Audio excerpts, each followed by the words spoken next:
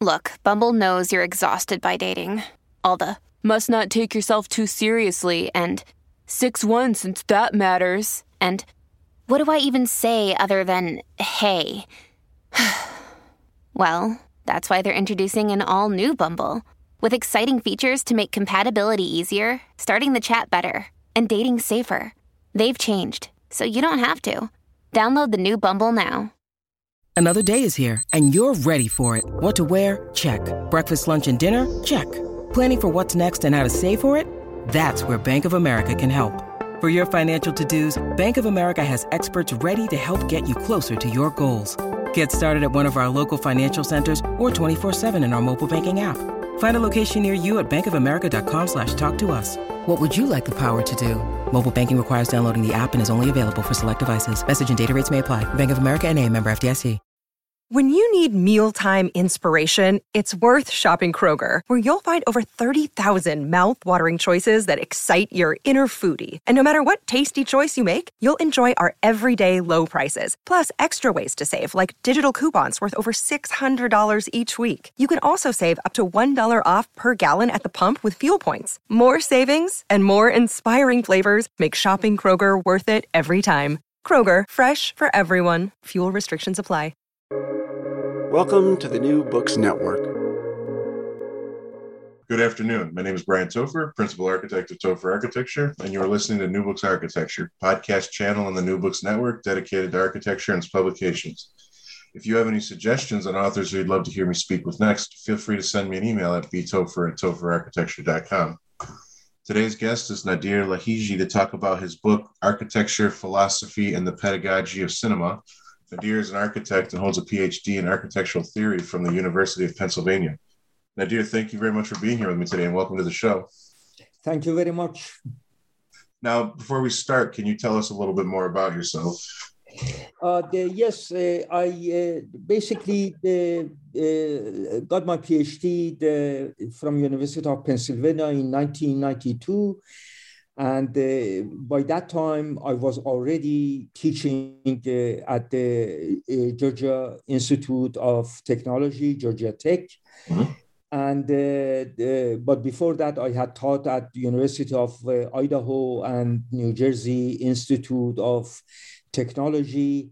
And then basically after 10 years, I came back to my base, which is Philadelphia. And basically start writing, but at the same time teaching at the University of Pennsylvania, Drexel University in Philadelphia. My last engagement in teaching, it was in University of Canberra in Australia. Basically, I stayed 2 years there, and I felt that I'm so much isolated in that part of the world. So I left it. I came back to the Philadelphia, and last 5 years I have been basically writing and publishing. So after I miss teaching. I miss basically my conversation with the students. For that reason, I occasionally gets invited to go to American University in Beirut. I did just 2 months ago, and basically that was my last sort of engagement with I have been teaching in the American University in Beirut, LAU for I can't remember, maybe 8 times. I enjoy it, but now I more spend my time, dedicate my time to basically the reading, writing, and publishing, basically. Great. And so kind of jumping right into the book. So the first question I thought we could start with was, in your book, you bring up a point that before cinema, architecture was the only form of what you call mass art. And so I was wondering if you could kind of walk us through that a little bit. Yes. This actually comes with my intense reading of, I would say, in the last almost 30 years of the work of the German thinker in the 20th century, Walter Benjamin. Right.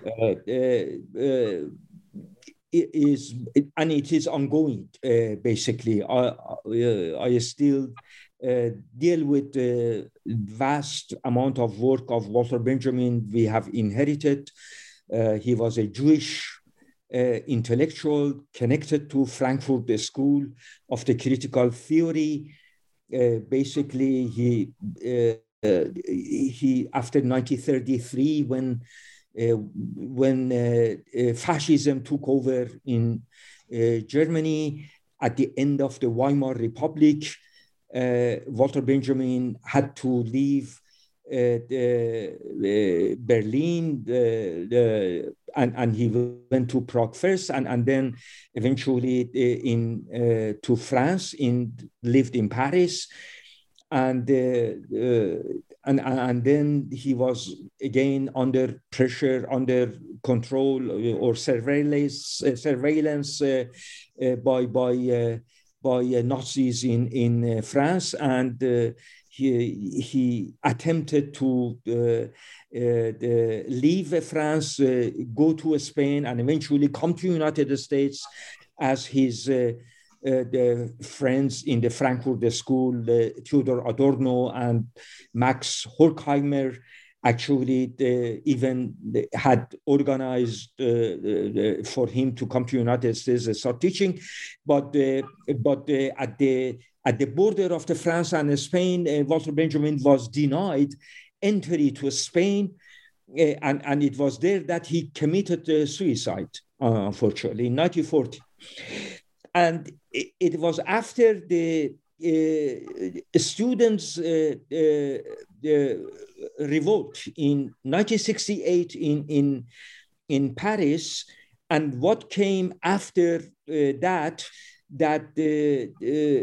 we began to basically to get to know Walter Benjamin and his writings, and it was attractive, and it still is attractive and useful at the same time for architectural students, architectural scholars, because he talks about architecture along with film and the idea of metropolis. I basically this last teaching in Beirut was about modernity and metropolis, and I used Walter Benjamin's the Arcades project, the 1,000 pages of the notes. We cannot call it a book, really. And it was almost 30 years ago that Benjamin, the people, the students, architectural departments, the faculties started to read Benjamin, and here and there even teach Benjamin in architectural departments. So Benjamin is not unfamiliar name to departments of architecture in United States and Europe, and maybe other parts of the world. And as I said, for 30 years, I have dealt with his writings. And when we read the major piece by Benjamin, titled The Work of Art in the Age of Technological Reproducibility, of the relationship of picture and eventually the invention of cinema in the late 19th century, basically to be exact in 1895, when Lumiere brother in Paris, they invented cinematography, moving images, moving picture, which is originally what cinematography means. So and it is in that piece, as we say, artwork essay in the abbreviated form by Benjamin, that then Benjamin brings up the idea that architecture was always mass art throughout the whole history of maybe humanity. And then, of course, he talks about two modalities by which we appropriate architecture, tactile and visual. And also he mentions a very interesting idea of the reception in distraction, basically, and which is all connected to the perceptual apparatus of the subject, of the human being, and then we come across again a very useful and provocative, basically a statement that with the invention of film substituted the architecture, replaced architecture as a form of a mass art, and then cinema basically became only form of the mass art after architecture. So I have been dealing with this for almost reading, especially the artwork essay, for 20 years. All the scholars, especially in the United States, they have over and over have tried to interpret different aspects and the notions and the concepts that Benjamin advanced in artwork essay. But this, and then of course, let me also mention that then Benjamin, of course, did not mean that by the statement that cinema has substituted, replaced architecture as mass art. He never meant that architecture will go away, because he also mentions that the human need for shelter is eternal, which means that no matter what would happen to cinema as a form of art, it can never ever completely drive away architecture as a form of art, or because insofar as architecture is basically response to the fundamental human need for shelter, as long as humanity will exist, architecture will exist. But then at this time, reading another French philosopher by the name of Alain Badiou, which I put on the title of my book that you mentioned, basically, he advances this idea that, of course, this notion of the image, or preoccupation, or love of the image, of course, goes back to the allegory of the Plato's cave in Republics of Plato.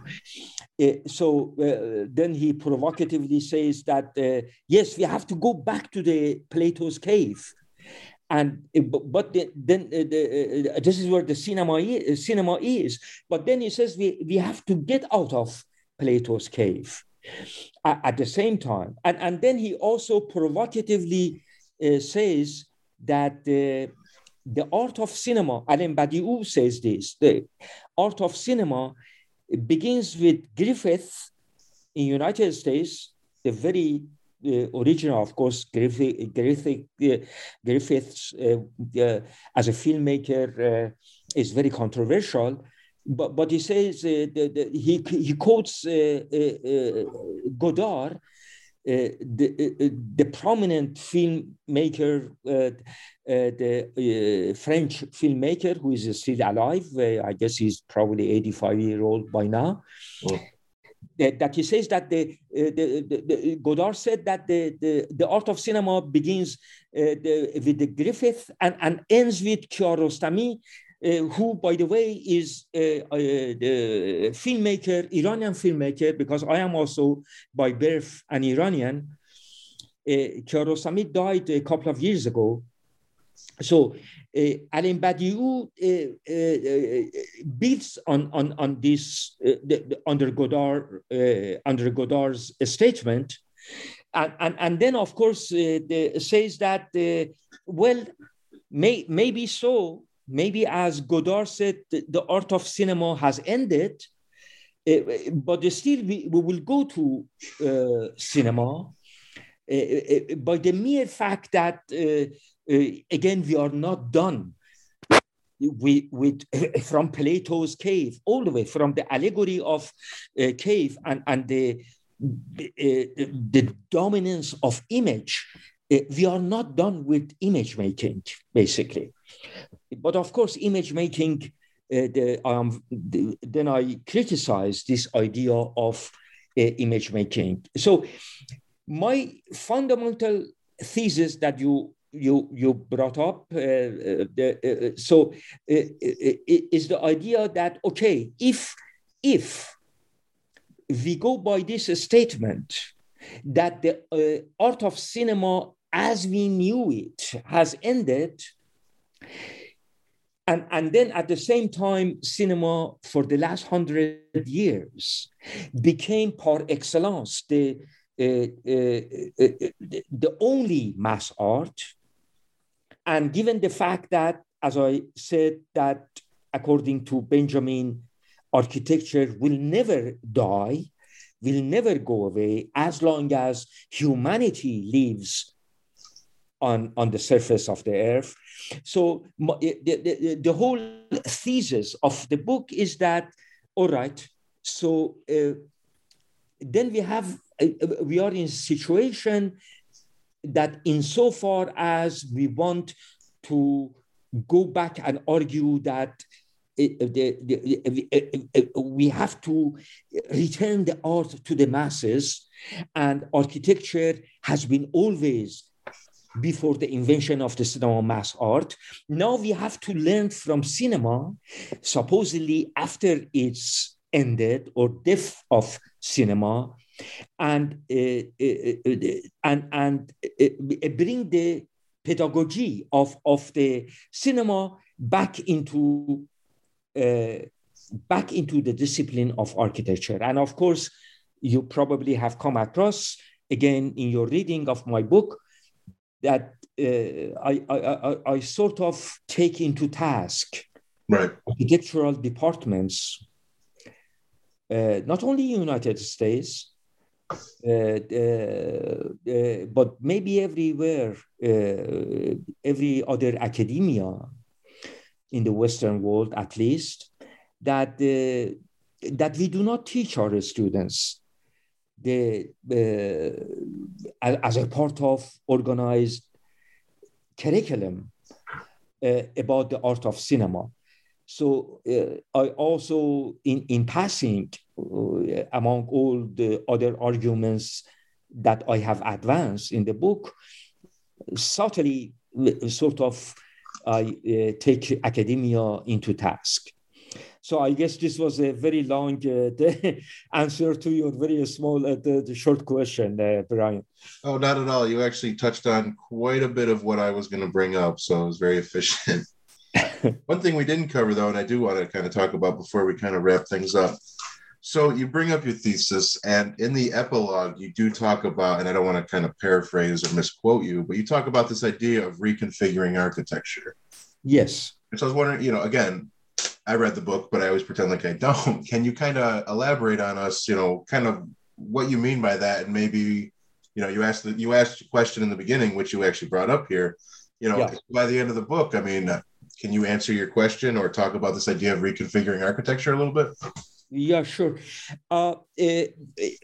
Yeah, in epilogue, actually, I didn't have that much space to give more, elaborate more on exactly the same idea, the notion of the reconfiguring architecture, because it basically, there is a background in that statement that I raise.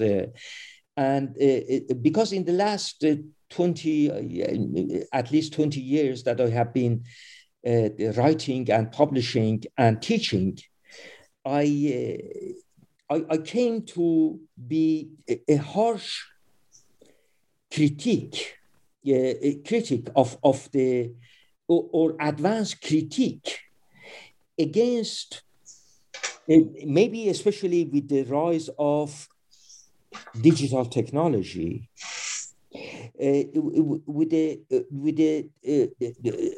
wrong turn, not only in theory of architecture, but also the practice of architecture outside academia. This turned to purely image making. And of course, I come from my sort of firm position, entrenched position that I have in high modernism in architecture.